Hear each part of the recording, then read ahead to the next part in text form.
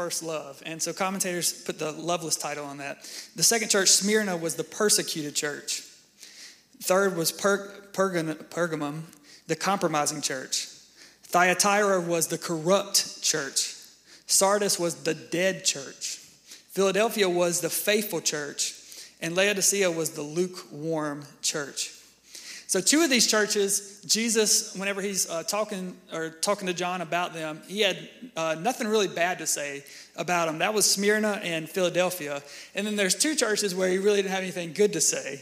He usually gave them a compliment, like, hey, you're doing this really well, but you need to change this. But there's two churches he was just like, nah, you're just doing it all wrong. And that was Sardis, the fifth one, and Laodicea. And today we will be looking at Laodicea in chapter 3. So I'm going to give you homework. We started with the first one. We're ending with the last one. So this week, take some time and look at the other 5 churches. See what John wrote to those churches specifically, and let's see how we can be challenged and encouraged. Because some of these are very challenging. They're like, if you take them personally, it'll cause you to change. But there's some of them that are really encouraging too, and I think some qualities that this church has that are in some of these other churches as well. So before we pray, I do want to say, I want to give you an opportunity at the end of this service. If you came in here today and you don't know the Lord personally, if you have not surrendered yourself completely to the Lord, I want to give you an opportunity to do that. So I pray that you will allow the Holy Spirit to work on your heart and to be open to what the Lord has for you. So let's pray. Heavenly Father, we come before you. We say thank you. Thank you for another day. Thank you for this opportunity to come into your house, to worship your name, to magnify your name. The name of Jesus, the name above every name. Lord, I thank you that you are the good shepherd, that you laid down your life willingly. Nobody took your life from you. You laid it down willingly for us. And for that, God, we are eternally grateful. Lord, I thank you for this word that you have already given to us. Much like Joshua causing the sun to stand still, Lord, just help us to have the faith to ask. To have that faith to be able to ask for big things like that. Not for our own benefit, but for the benefit of the kingdom of God.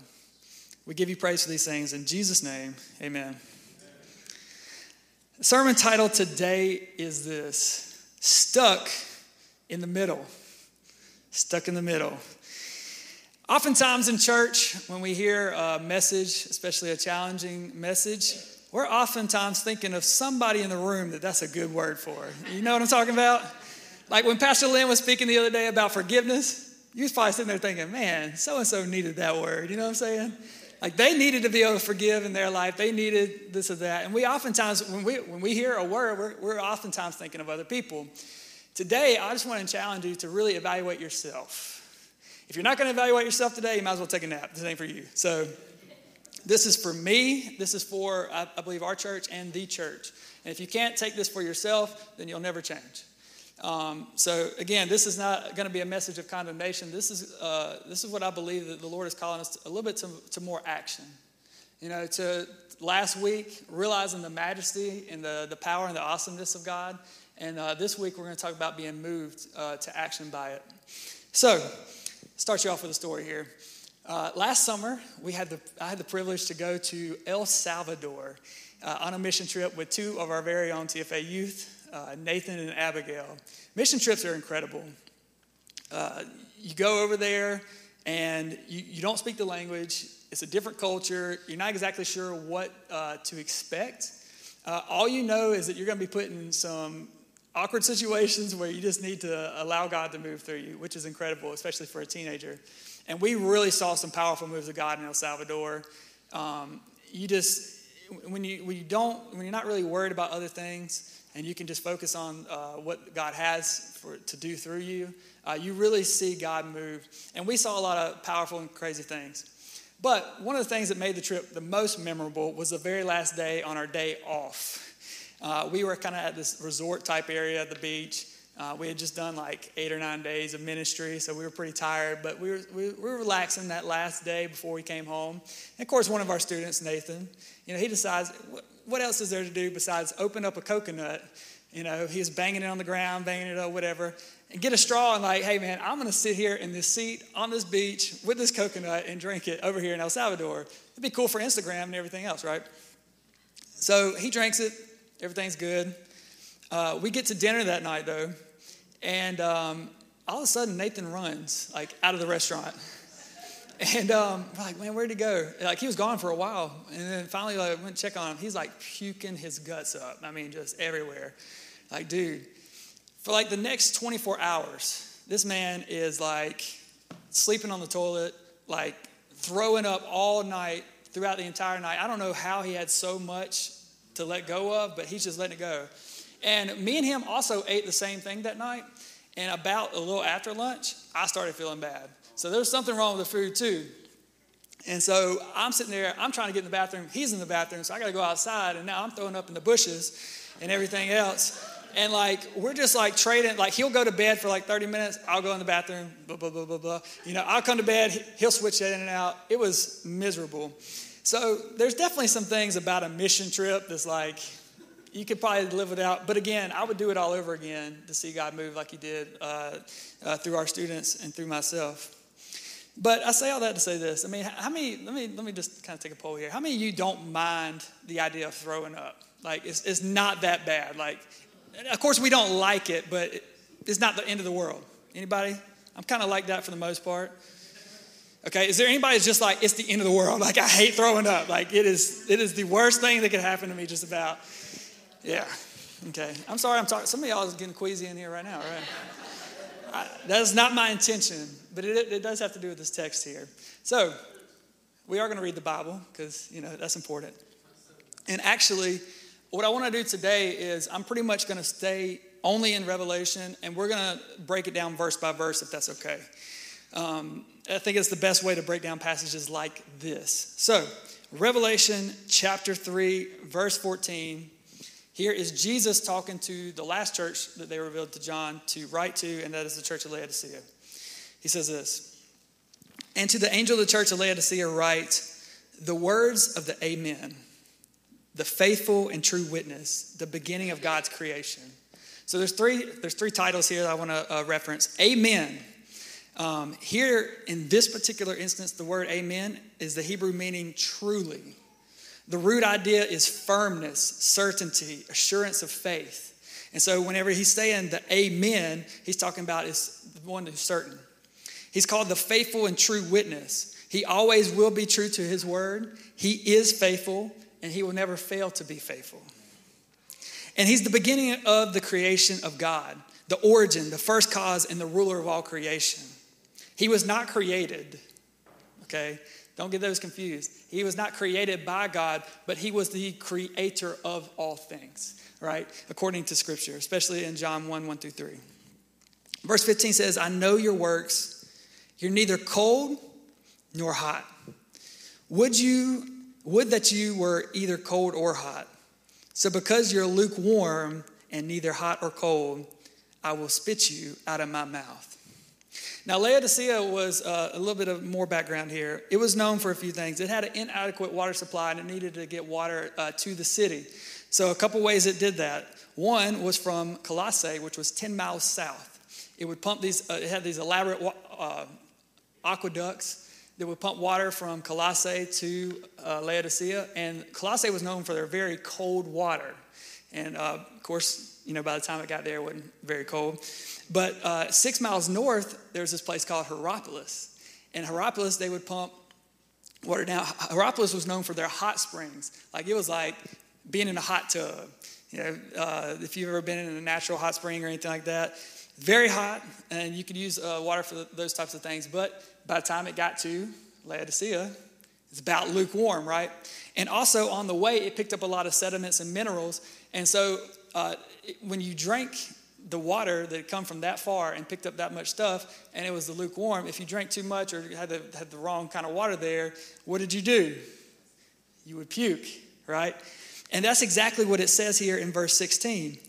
He says, so because you're lukewarm, neither hot or cold, he says, I will spit you out of my mouth. But that word actually means vomit.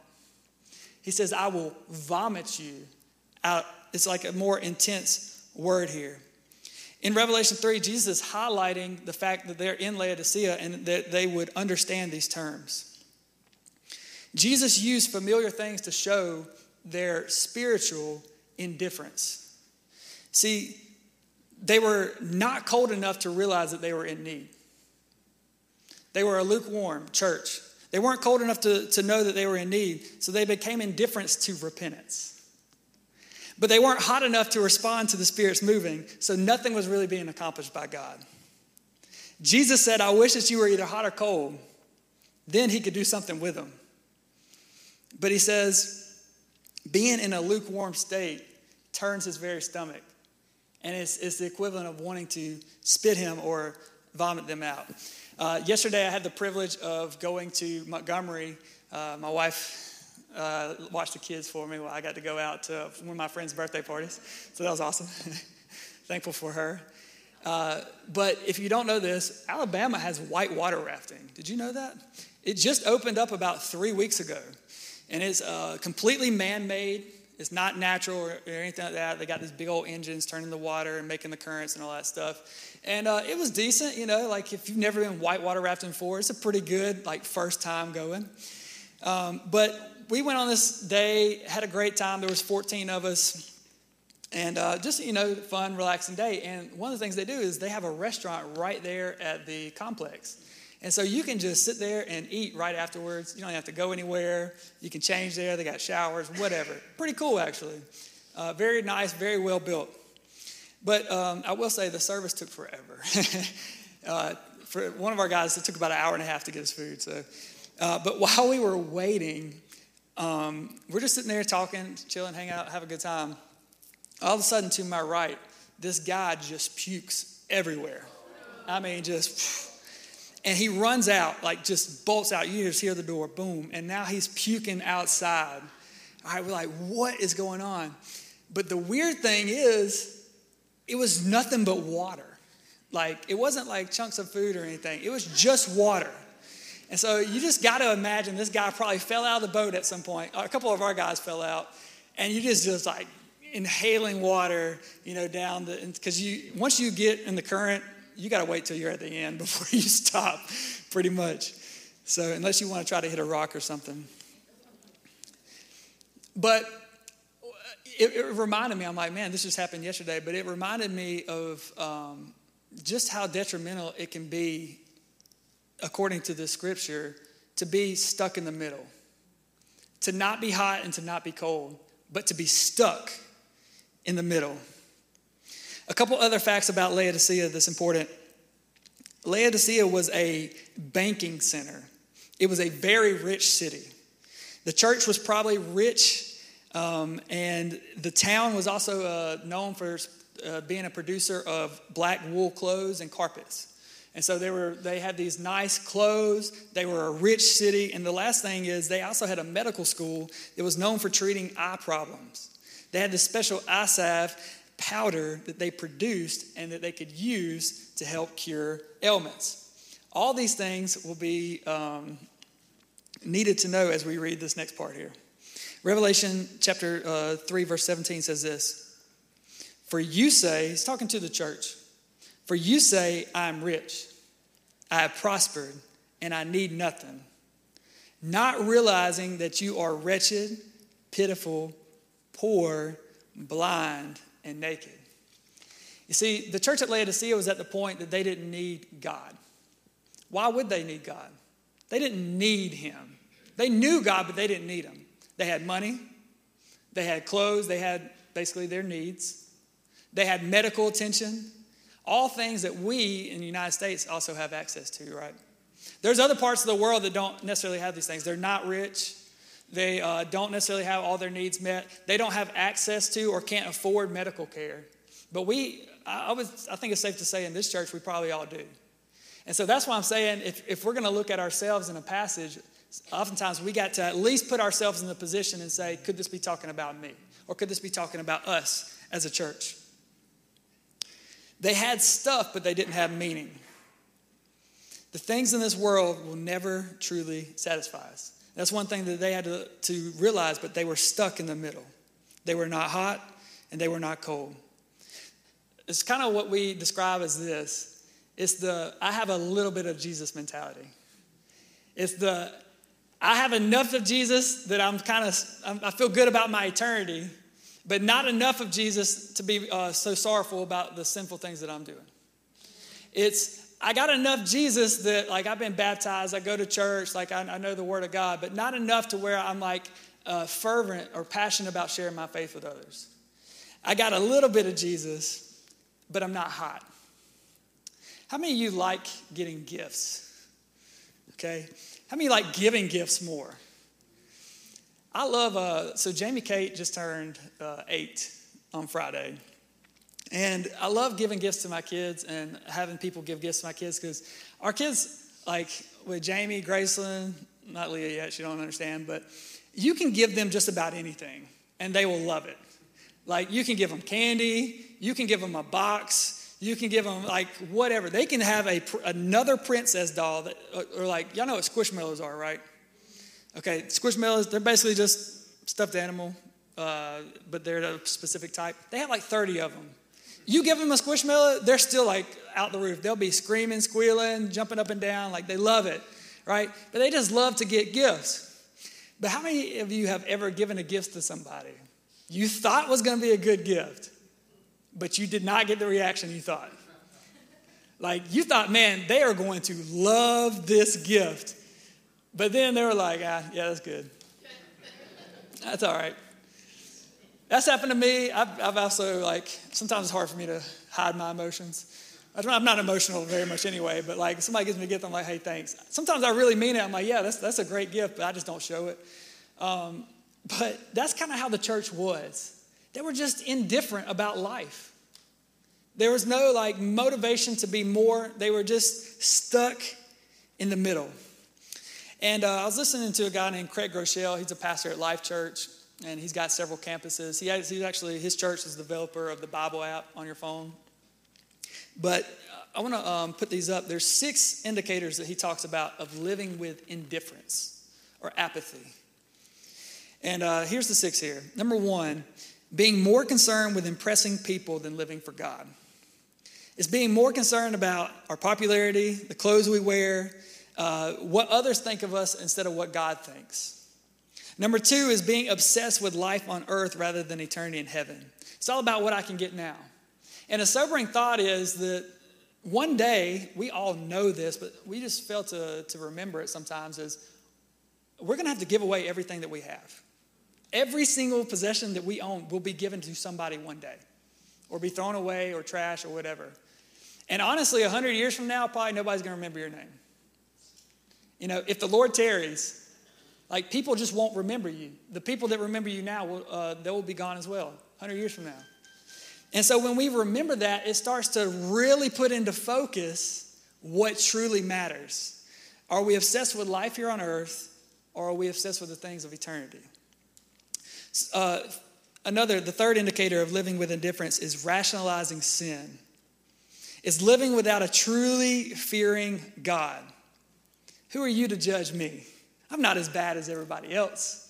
That's a big mentality with us, ain't it? I'm not a great person, but I'm not as bad as, you can start naming off people, right? That's living in indifference. 4, we believe in Jesus, but we rarely share our faith. If we truly believe that he is the light inside of us and he can make all the difference in people, that ought to be something at the forefront of our conversations that we have with people who are unbelievers. Number 5, we only turn to God when we need him. It's like he's like a tool in a toolbox that we try to use when we need him instead of somebody to be worshiped and feared. And the last thing, number 6, is we're no different than the world. We watch the same movies. We listen to the same music. We attend the same parties. We're really not that much different. If these are in our lives, then these are indicators that we may just be, we may just be coasting through this life rather than what God has called us to do, and that's to be hot. This type of attitude doesn't just break the heart of God, it turns his stomach. It makes him want to vomit. And that's something that we should really take into consideration when we're thinking about our lives. So, verse 18, are y'all encouraged yet? Don't worry, there'll be a little encouragement here. Again, my goal is not to condemn this morning. My goal is to make us aware, and I'm preaching to myself a lot. Because I know that for me, it's the easiest thing to get into a routine and never stray from that routine, to never kind of get uncomfortable or to get out of the ordinary. But one thing I want to challenge you with is to get uncomfortable and to get out of your shell. And we'll talk about that at the end as well. So, Revelation 3:18.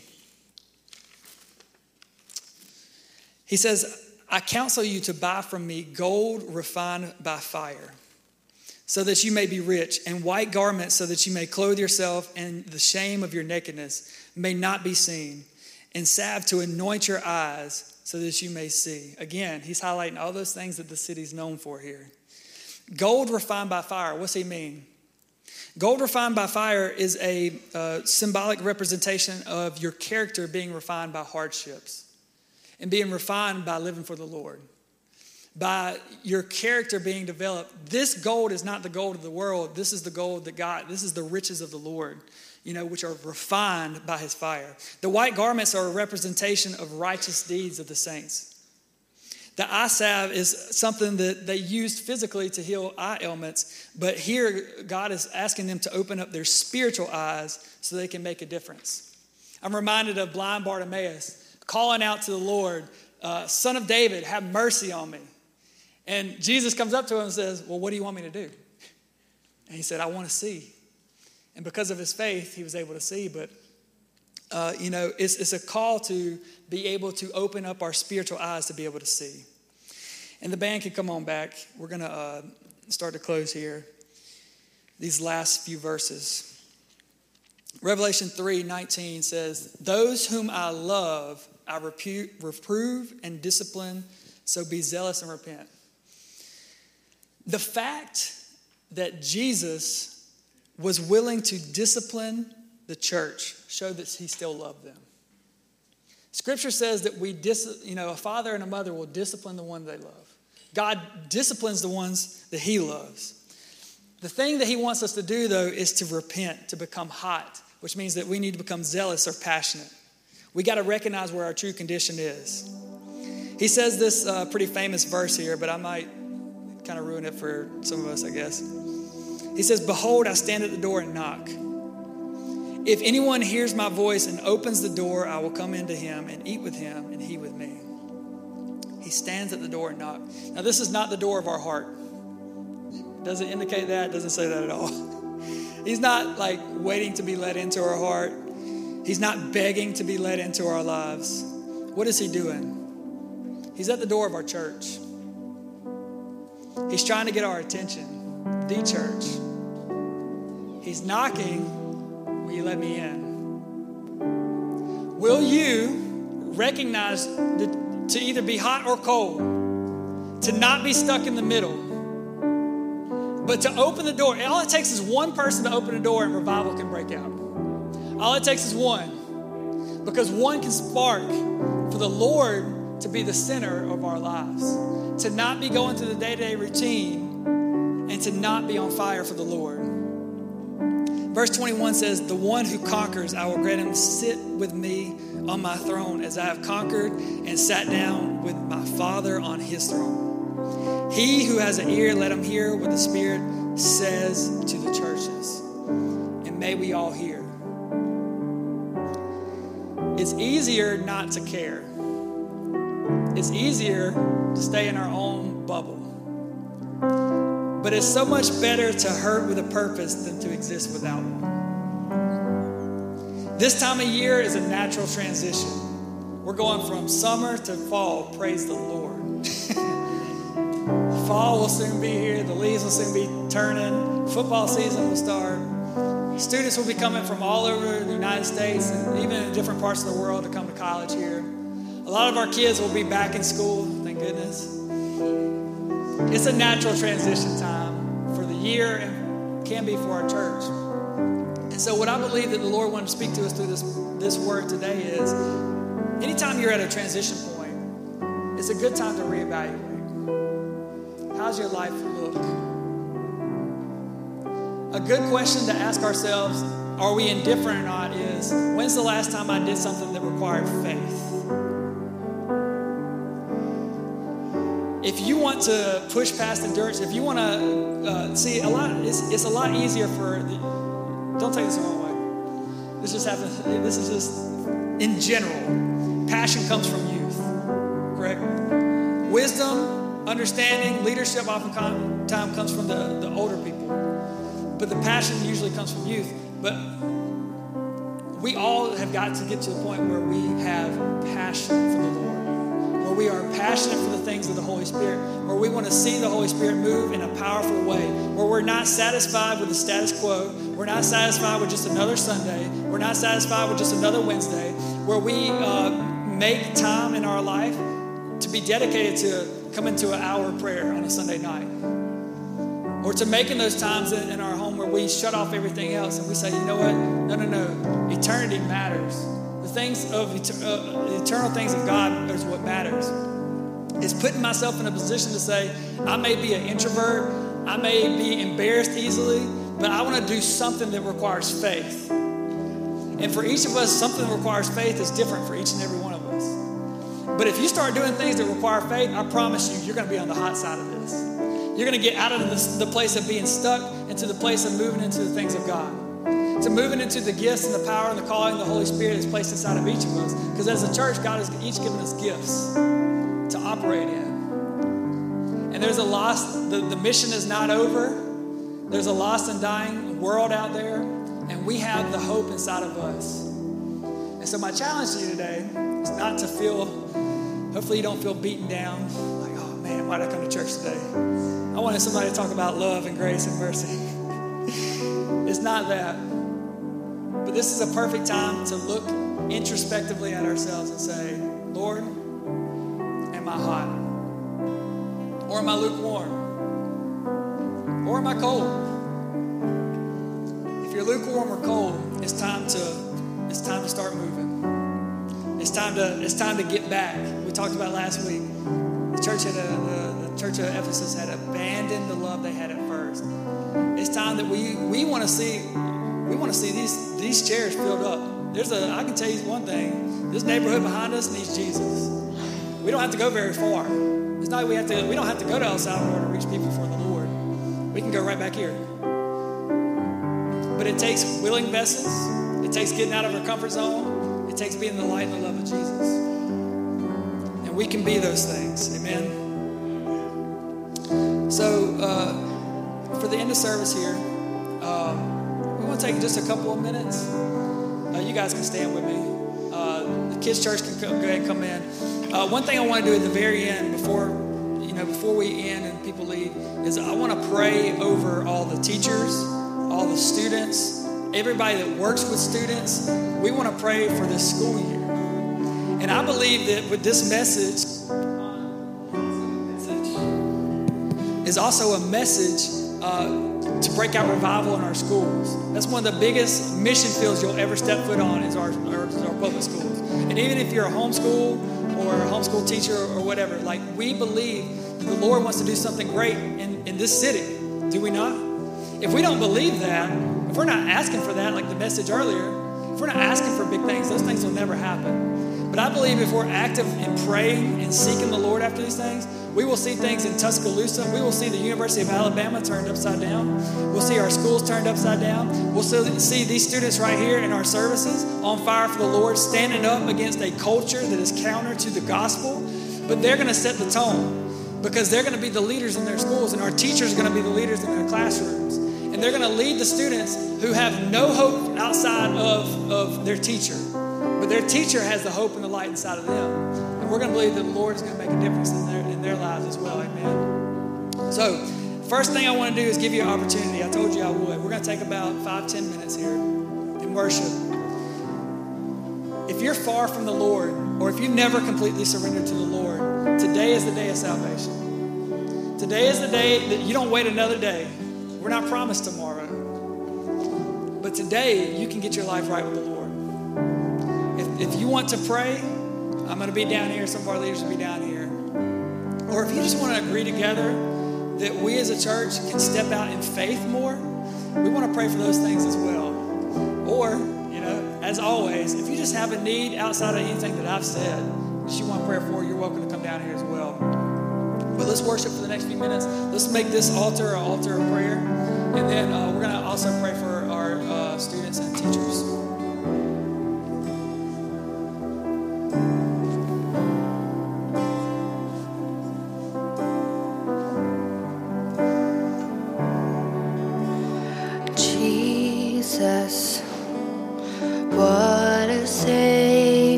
What a brother, what a friend, lifter of the lowly. God, you meet me where I am. Jesus, what a Savior, what a brother, what a friend. He's the lifter of the lowly. God, you meet me where I am. Your heart, it knows no borders, knows no walls.